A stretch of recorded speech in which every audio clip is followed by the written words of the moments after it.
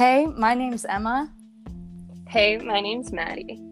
and you're listening to The Pilot's Pandemic.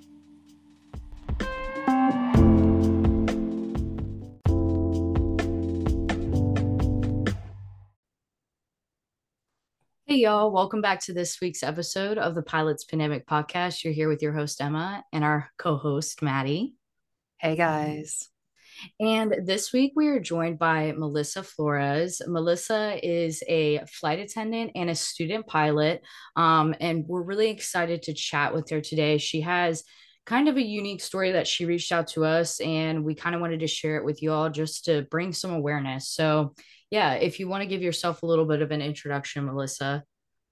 Hi, I'm Melissa. Been flying as a flight attendant for about 3 years. Always had a passion for flying and super excited to talk to you ladies today. Yeah. So, what ignited your passion for aviation? How'd you get into this? That's definitely from my dad.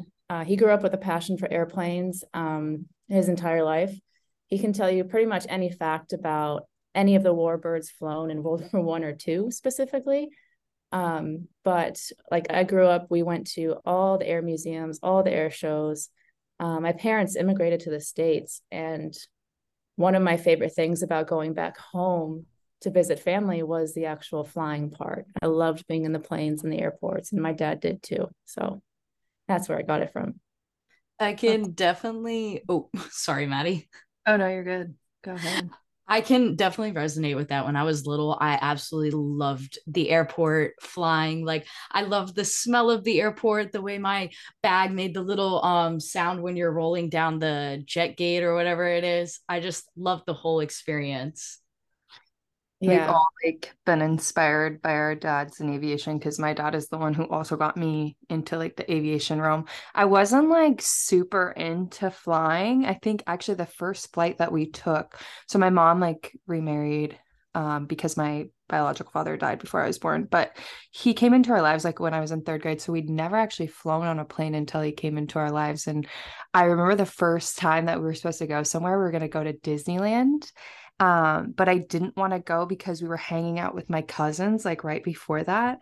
But as soon as we got on the plane, I was like, oh my gosh, this is such a different experience. And I do have my aunt sent me a few weeks back my first picture on the plane, and I'm sitting in the window seat, of course, because that's my favorite spot on the plane. So I think that's my first experience on a plane. And then ever since then, I've kind of delved into aviation, and he is the one who really got me to get into the aviation industry and everything. So I love that we all have that in common with our dads being the ones who inspired us.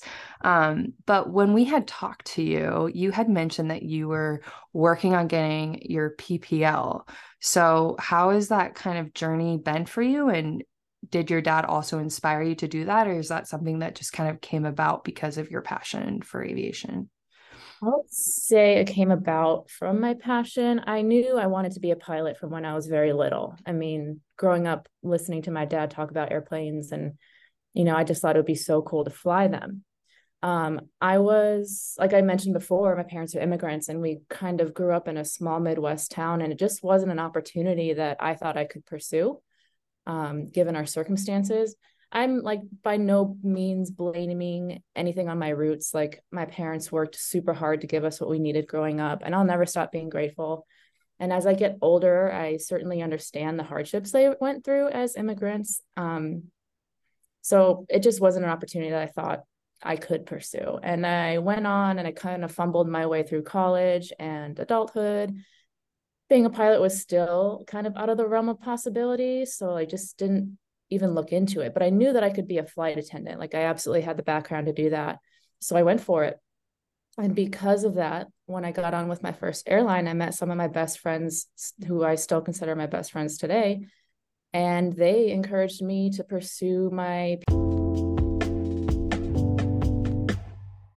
When you need mealtime inspiration, it's worth shopping Kroger, where you'll find over 30,000 mouth-watering choices that excite your inner foodie. And no matter what tasty choice you make, you'll enjoy our everyday low prices, plus extra ways to save, like digital coupons worth over $600 each week. You can also save up to $1 off per gallon at the pump with fuel points. More savings and more inspiring flavors make shopping Kroger worth it every time. Kroger, fresh for everyone. Fuel restrictions apply. And here we are. And I was able, before all of this, after college, I was a firefighter. So what could stop me from being a pilot? So here we are. I love that. Like it seems like people who get into aviation or become pilots, they always like kind of have a passion for, I don't know, maybe it's a girl thing and I hate to generalize like that, but I always think about like other career options, and I would definitely love to do something like that, like be a firefighter or go into the military, just something like that, tactical. So I think that's really interesting, but that's so cool that you use that as kind of like a platform of like, if I can do that, then why can't I do this? I do the same thing with being a pilot and getting my PPL. It's kind of like, that's my little, if I have this, like what can stop me from doing this that I feel is hard or somehow like something that's going to be a challenge. But what are some of the ups and downs as your career as a flight attendant? Well, I guess definitely a huge one for all of us was the pandemic. It hit us super hard in very similar yet also very individual ways, if that makes sense. For me, it was absolutely devastating. Like I finally, figured out what I wanted to do with my life. I made it into aviation. And for me, like the first little airline and the connections I made with that are what helped me gain the confidence to leave a super abusive relationship. And so I essentially had lost, because I got furloughed and then my airline ended up not surviving. And the thing that gave me my freedom is now being taken away from me. It was all gone. And then watching my airline family lose their wings was ridiculously painful. Like everyone, all of us, we're now unemployed. We adored our jobs and we all just kind of felt lost. And it was a little bit tough. It was real tough for a while. But, that's the biggest down of the career I can think about. But on the flip side of that, as we all started to get our wings back, and that was amazing. All of my friends who are pilots, they made it back on. They certainly made sure they kept flying, and it was just super awesome to see everybody land on their feet on the other side of this. And when I got my wings back, it was just awesome. And I felt like I could now continue to pursue the dream of actually being a pilot. So definitely the two major ups and downs of this career so far. That was like a big pendulum swing. Like when the pandemic happened, it was a lot of chaos and like the unknowing part, like the unknown of not knowing, like if you're going to get furloughed, if you're going to have your job in a few months, what you're going to do, is the airline going to come back around? And then it literally came back in full force. And now we're seeing like, if you want to fly, if you want to be a flight attendant, pilot, work in aviation, you literally have a job. And so it's nice that it has had that like 360-degree turn back to like an up. And definitely for pilots coming up in the pipeline, it's pretty amazing to see how much the industry has changed. But speaking of hardships, I know that we had spoken about an altercation that had happened on board one of your flights. So we wanted to kind of dig into that. Can you share with our audience what happened? Absolutely. I did reach out because we had a pretty serious event happen on board, and I kind of went into a tailspin, because of it. And the nittier grittier details I'm kind of working out with a mental health professional, but Cliff Notes version of it is we were flying a transcon, and mid-flight, we got a call from the flight deck saying that one of the pilots became incapacitated and they believed that they were having a seizure. And I was like, okay, training kicks right in. I got my crew, we got our team. And I said, we're coming in, open the door. So we set up the galley, we opened the door, and I don't think any of us were prepared to see what was going on in that flight deck. It was an absolute, it was like an immediate, as soon as I saw what was happening, it was such a feeling of life or death, like fight or flight. There was an altercation going on. One of the pilots was just kind of, it looked like a seizure at first. And so I had a very good crew that I was working with. The gentleman, my lead flight attendant, was able to get him out of the flight deck. And then another colleague of mine, I'm a former, I have a background in first responding, and then she had a background in nursing. So we had a very excellent team to work on this. But once we got him out of the flight deck and we got him kind of into the galley and started trying to assess what was going on, we could tell that, he was very disoriented. He was incoherent. It felt, now I can't say this for sure. I have no idea what actually happened to this pilot, but given my previous experience and the previous experience of my colleague, this was somewhat of a mental health crisis. The pilot had no idea where he was, just was completely kind of out of it, lost his mind. He became combative. I got injured. Another one of my colleagues got injured by him. And it felt like it took forever. And our main goal was to keep him calm and to keep him from hurting anybody else. And so it was one of those situations where it just felt like he was in a crisis. And, one of the scariest things I've dealt with, like, yes, as flight attendants, we're trained to deal with medical emergencies, but we don't really talk about when it happens to a pilot, when our colleague, the people who are flying us, who keeps us safe mid-flight, now is going through something, and now we have to handle it. It's the most terrifying thing that I've dealt with. Even as a firefighter, I've never been kind of so scared in my life. Yeah, I can imagine that's incredibly traumatizing. So I definitely wanted to ask, like, how has this situation impacted your mental health? And did it change the way that you viewed pilots' mental health? It was a kind of rude awakening to the reality that, our pilots in this country kind of endure, right? They hide their conditions from their doctors, and because they'll get their wings pulled. I mean, I went down a super deep rabbit hole. I started listening to your podcast, and I was listening to all of the just antiquated policies and that our FAA kind of uses as guidelines. And it just launched me down. I was literally in a tailspin. Like the night that I reached out to Maddie, I hadn't slept because all of the what ifs, what if we couldn't gain access to the flight deck? What if, the one pilot knocked out the other pilot? And just all of these things set me into a tizzy. And I took a period of time off flying. I took about a month and a half off flying because I felt so unprotected by the FAA, because these guys are out here potentially hiding some pretty detrimental conditions, because they can't get help. And I was honestly ready to quit. I had my resignation letter written. I was like,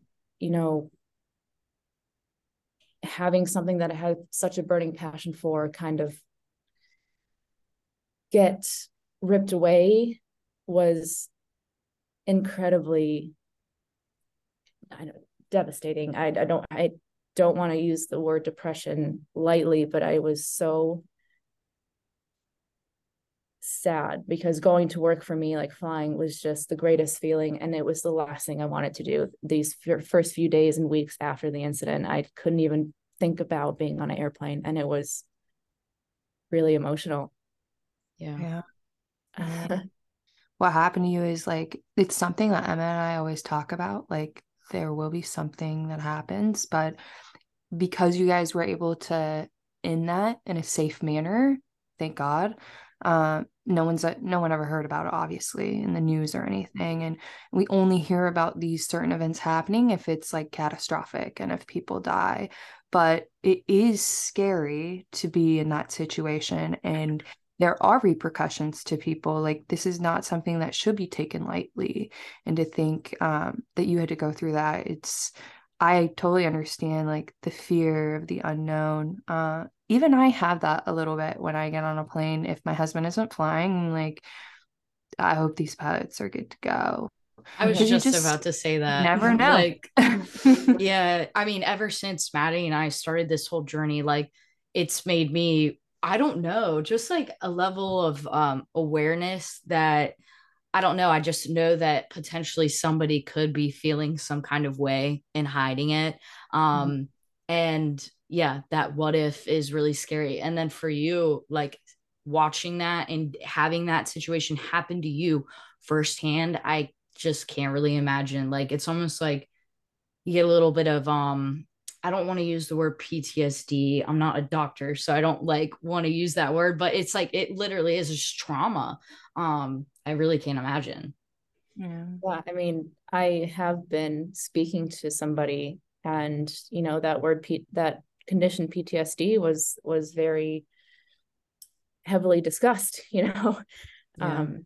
So yeah, traumatic for all of us and anyone who witnessed it. It's just, yeah, you're right. Nobody talks about it. No one heard about it, because no one got hurt, and because we were able to settle this as safely as we could, but which is Yeah. sad. You guys don't have like a reporting, like I know for pilots, like if something happens midair, they put in the report, like if some emergency happens. So all pilots can see it and it's anonymous. And it's a way that other pilots can learn, like, hey, if I'm in this situation, I want to make sure it doesn't happen again. But for flight attendants, like, do you guys have those types of reports where you can make something, a report anonymously so other flight attendants can be aware? We do have reports like that.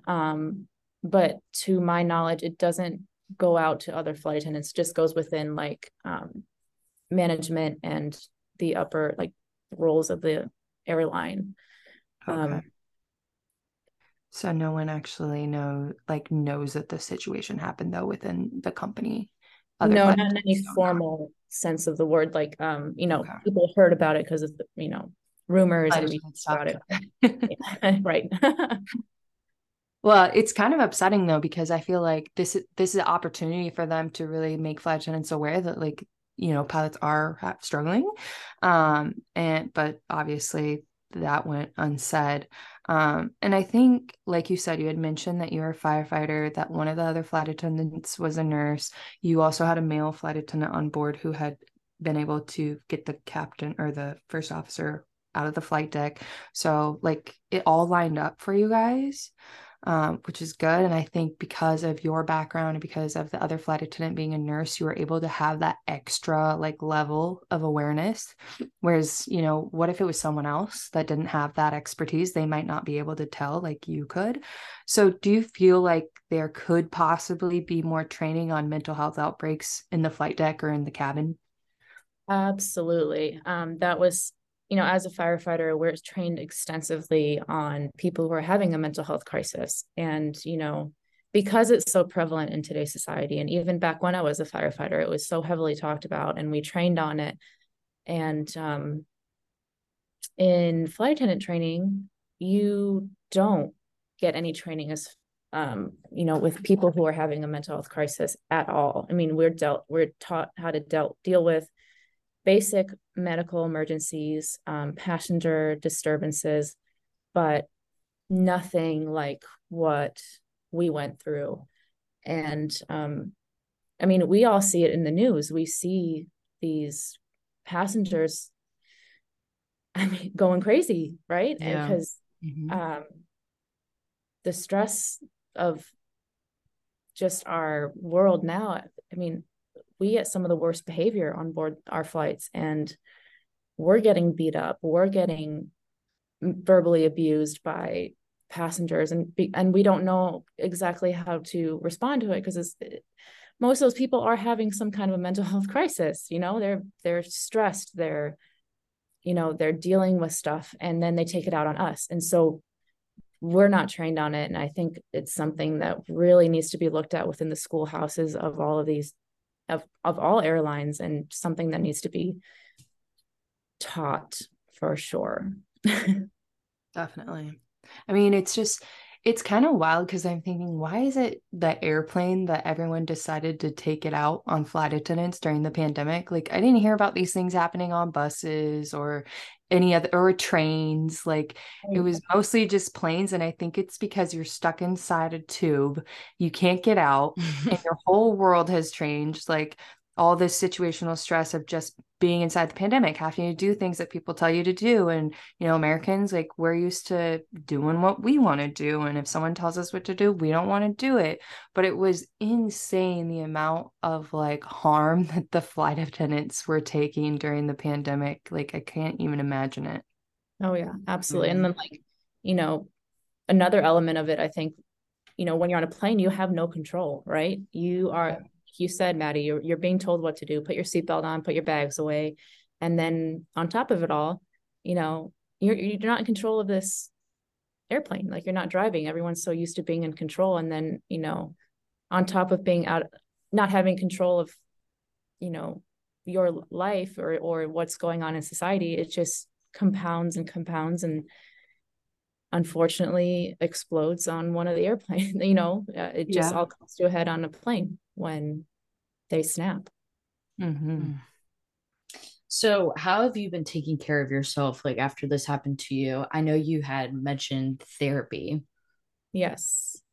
It took me a little bit, took me a couple of weeks to reach out to a therapist, but initially, like, I took the time off. I was granted time off. We fought tooth and nail for me to get some time off, which is a whole story in itself. But um, for me, like, my routine, I'm very heavy into the gym. I'm a huge believer ever since I was a firefighter. Like, physical fitness is directly related to your mental health, and having good mental health. I'm a huge advocate for the gym. So I was in the gym, I was doing my routine. I'm a huge lover of horses. And so I've got a few horses that I help take care of. So Oh I was my out of God, the no barn. way. Yeah. I um, sorry, I didn't mean to interrupt you. I'm a huge horse girl. I grew up with like yes. seven of them and still go riding with my friend a lot. But yeah, like that is a crazy one for my mental health. It makes me feel Yeah. so much better. And anyone who kind of has been around horses, I mean, that those animals are special. Like, they Hmm. use horses in therapy for a specific reason, because they are such empathetic and just incredible animals. And so for me, being in the barn and being around the horses was therapy in itself. But Yeah. I kind of started to realize, because I was still having flashbacks, I was having nightmares, and just the lack of interest of wanting to go back to work was so heavy on my heart. I was like, this isn't me, this isn't right, there's something else I need to do. And I was speaking with some of my colleagues who were on board with me that night, and we found out some more information about the incident that just kind of, again, I was sent into a tailspin, into a tizzy. I was so angry, and like, my body had a physical reaction to finding out more details about that night. And so I was like, I have to speak to a therapist. Like, it's beyond me at this point. Um, I'm I'm out of control of what's going on inside my brain right now. So I need to talk to somebody who knows, who can help me kind of dissect and process this incident correctly, so that I don't have any more, so that I can proceed with my life. So yes, it took me a couple of weeks, but I reached out to a therapist and we've been together and making amazing progress. And That's good. I'm just super grateful for that. Yeah, I mean, good on you for like seeking out, like obviously I post about my workouts all the time, so that's a huge one for me as well for my mental health, but even just going on a walk has been really big for that too. We don't have to do anything too crazy to get your physical fitness in. And I love that you sought out like your passion for riding horses, because I think those things are the things that we need to lean on when we're in a tough situation, is reminding ourselves of what we truly love. And then obviously therapy. I'm really happy that you were able to do all of those things. And we had already talked about this question that I'm going to ask you, but I'm going to kind of dive into a different subject. But with the whole incident in the plane, you had said earlier, you're kind of aware, I remember you saying the pilot was sweating when he first got on board, and then you had mentioned that he was not very coherent. He was saying it was a different year. But what was the conversation like with the other pilot, and what was his view on things? Because I think that's something that's important to talk about too, is that maybe his view was a little bit different, and maybe that's part of the trauma that you're having as well. Yes. So the other pilot had made some comments that kind of led me to come to my own conclusion that this was certainly heavily influenced by poor mental health. He obviously was also in shock, and I don't want to say our pilot did a phenomenal job getting us safely on the ground, but the conversations we were having about the other pilot certainly led me to believe that this guy had been in desperate need of some kind of help and just wasn't getting it, due to certain life factors and things that maybe were going on in his personal life. Oh gosh, it's hard to describe how that made me feel. I didn't want to be angry, but because these guys are my colleagues and I don't want anyone to get thrown under the bus, but at the same time, you don't want it to happen again. I don't want to. This kind of situation should never have happened. It absolutely should never have happened. If there was any indication that, if there's ever an indication that someone isn't fit to fly, they absolutely should not be on board. And unfortunately, this whole thing was completely avoidable, and it just was kind of overlooked and I don't want to say swept under the rug, but just ignored, right? Yeah, I feel like it, in a way, it was swept under the rug, but because of the stigma that is held over pilots' heads, it's kind of like you're looking out for the other pilot. You don't want to say something, but you're like, okay, if this situation is bad enough, obviously I have to take care of it. But like you said, this situation was avoidable.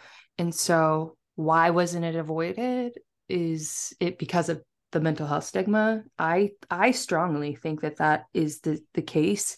But after this all happened, did the pilot who landed the plane safely, pilot in command, did he even mention yeah, this guy needed some help, he needed some mental health care? Or did he even say anything to the union about it?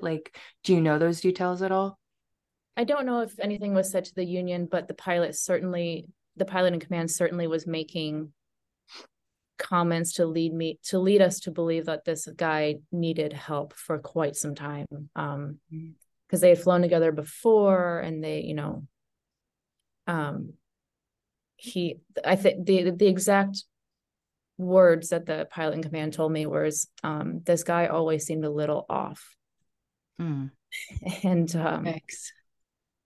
and yeah, the stigma, you know, obviously none of us want to rat on each other, and none of us want to be the reason another loses their job.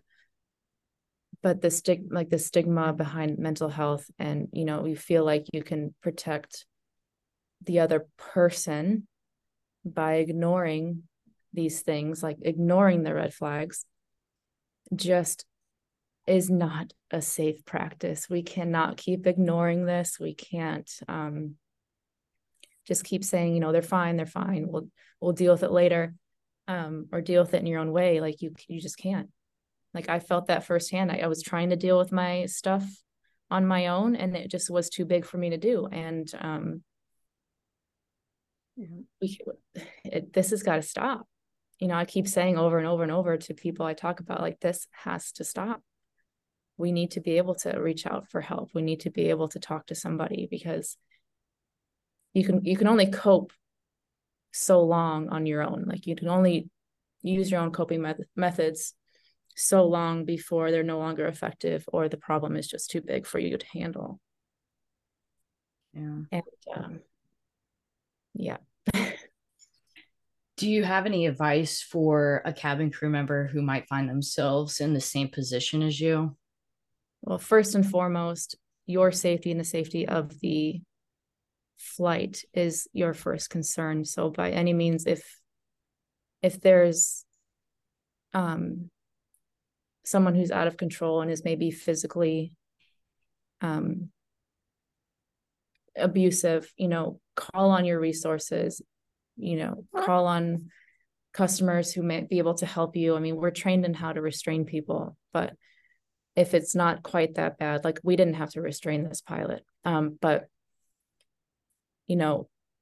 my biggest piece of advice is to listen to your gut, use your intuition, do your best to calm the situation. It's really hard. It's super hard when you're in the middle of an emergency to think rationally and to try to stay calm. But if you're confronted with something like this, you need to stay calm, and you need to use any of the resources you have available to kind of talk whoever's on the ledge off the ledge. Do your best to be aware of what this person might be going through. If the moment you freak out, or the moment that you lose control of your situation, it's just going to result in catastrophe. Like the biggest thing is to remain, like, your safety and the safety of the flight, and then to remain calm.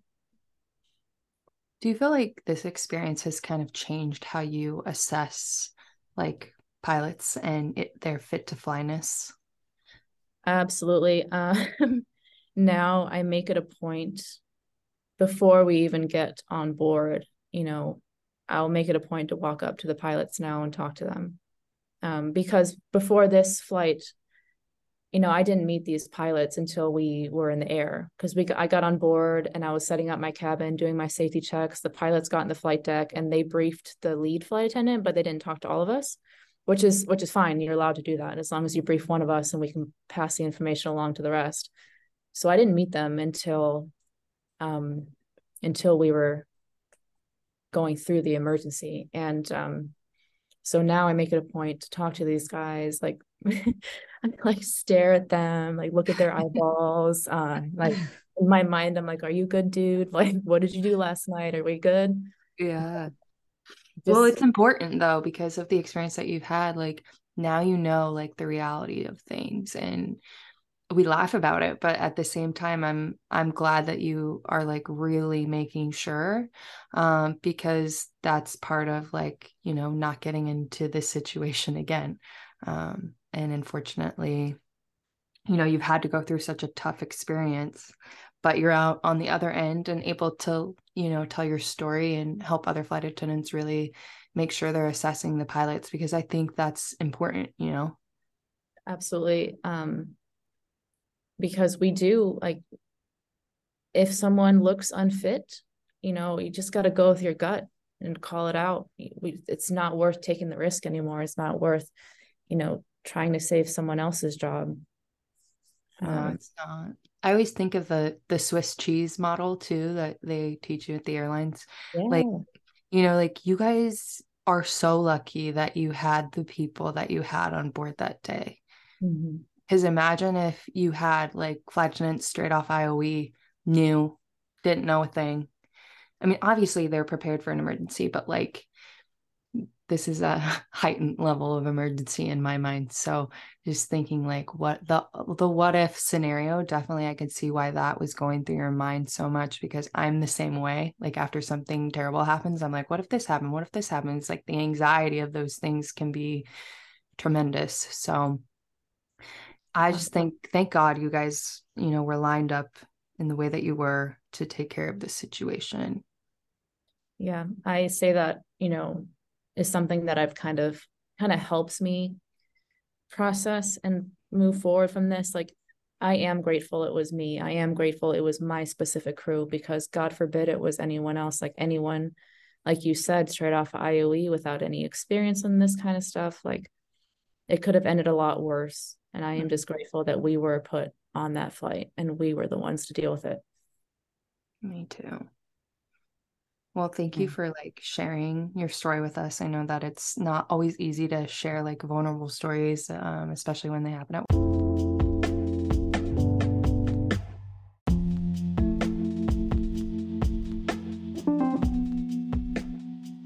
Our favorite snack from our favorite female aviator. Avinola packs so much flavor that there are endless possibilities of concoctions that you can make with this granola. You guys, we are talking about recipes like mini keto cupcakes, tropical Avinola collagen smoothies, buckwheat Avinola cakes, Avinola parfaits, and even chocolate granola bark. Go to the Avinola Instagram page at avi_foods_co. That's at AVI_FOODS_CO to get your hands on these recipes and order yourself some delicious granola made by a female aviator. Use code PILOTSPANDEMIC for 15% off your order.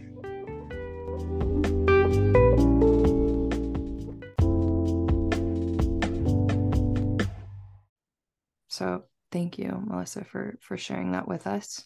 But we're going to move into some lighter, fun questions. All right. We always like to end the show on a fun note because like it's so it's some serious talk to go through and sift through, and we're like, okay, we need to end on a light note. So the first question I have for you is, what's a must-have in your flight bag when you're going on a trip? Like something that you can't leave without. This is kind of funny, and people will probably think like, oh, like laugh at me, but I can't leave the house without red lipstick.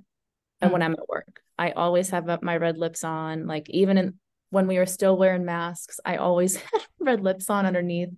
It's just like a security blanket. Like I love having my red lips on when I'm at work.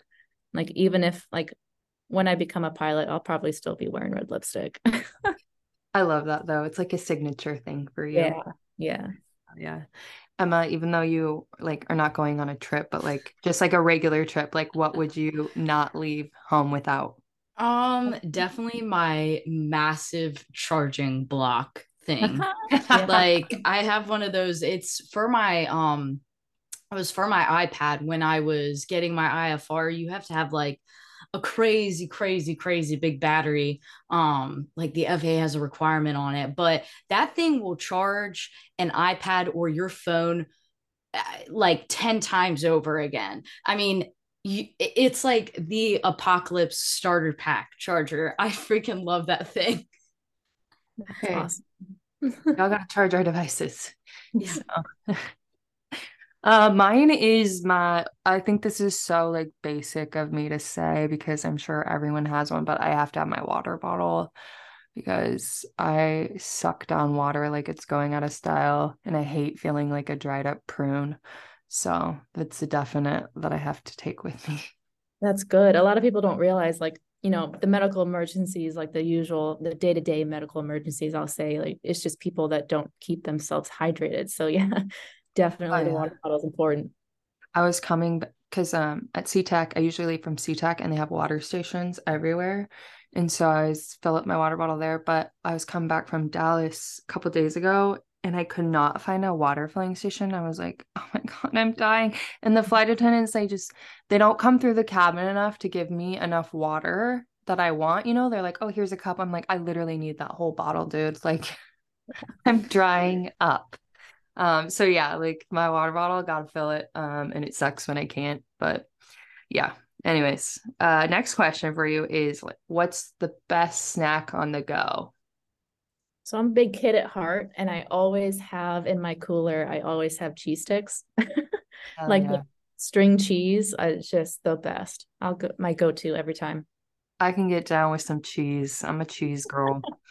Emma, what about you?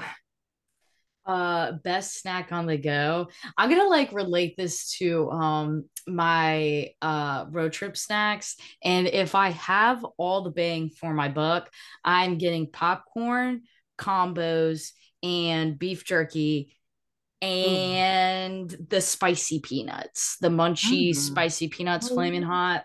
So good. And then also they make these I don't know. I can't remember. They've got a couple, but I'm trying to think of which one's my favorite. It definitely would be the Cinnamon Toast Crunch cereal bar that they have in the gas stations that have like the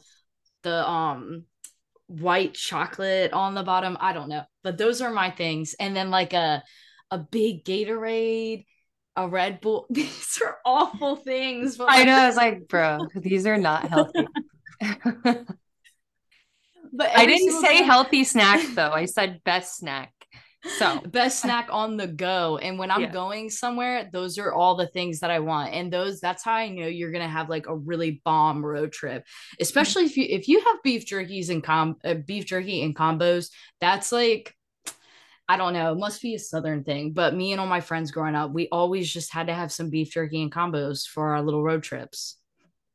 I just got some beef jerky at Costco, the chomps. Have you had that? those I are haven't good. tried one Busting. yet, but I'm excited. Um, for me, the one that I always take on the go, because I'm like, okay, if I don't have meal prep or anything like that, I always take a like protein bar. So I like the perfect bars, the peanut butter bars, or the G2G bars, which are also peanut butter based with like oatmeal mixed in. Those are The my go-tos. the peanut butter bars are so freaking good. I know what you're talking about, and they're like in the cold section. Yep. Hey, Bussin'. less so absolutely bussing. I mean, busting down to the fifth degree. Like I have never had a protein bar that freaking good. Like the texture, the flavor, everything is on point. And then the fact that it's cold, oh Lord, it's Yep. really good. Yep. They hit the spot when you have like that low blood sugar and you're like, oh my God, I'm about to pass out. Uh, Mm-hmm. yep. Gotta have them. Okay. Last question is what's your favorite layover, Melissa? So my layovers I try to get because of their hotel gyms. It sounds kind of ridiculous, but every hotel gym is different. Some of them suck, some of them are great. But Mm-hmm.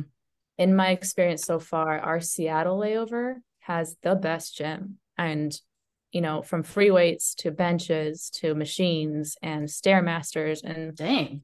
yeah, anything. It's beautiful. I mean, it is absolutely heaven and it's open 24 hours. So if I come in off a red eye, I can go down there at 1 a.m.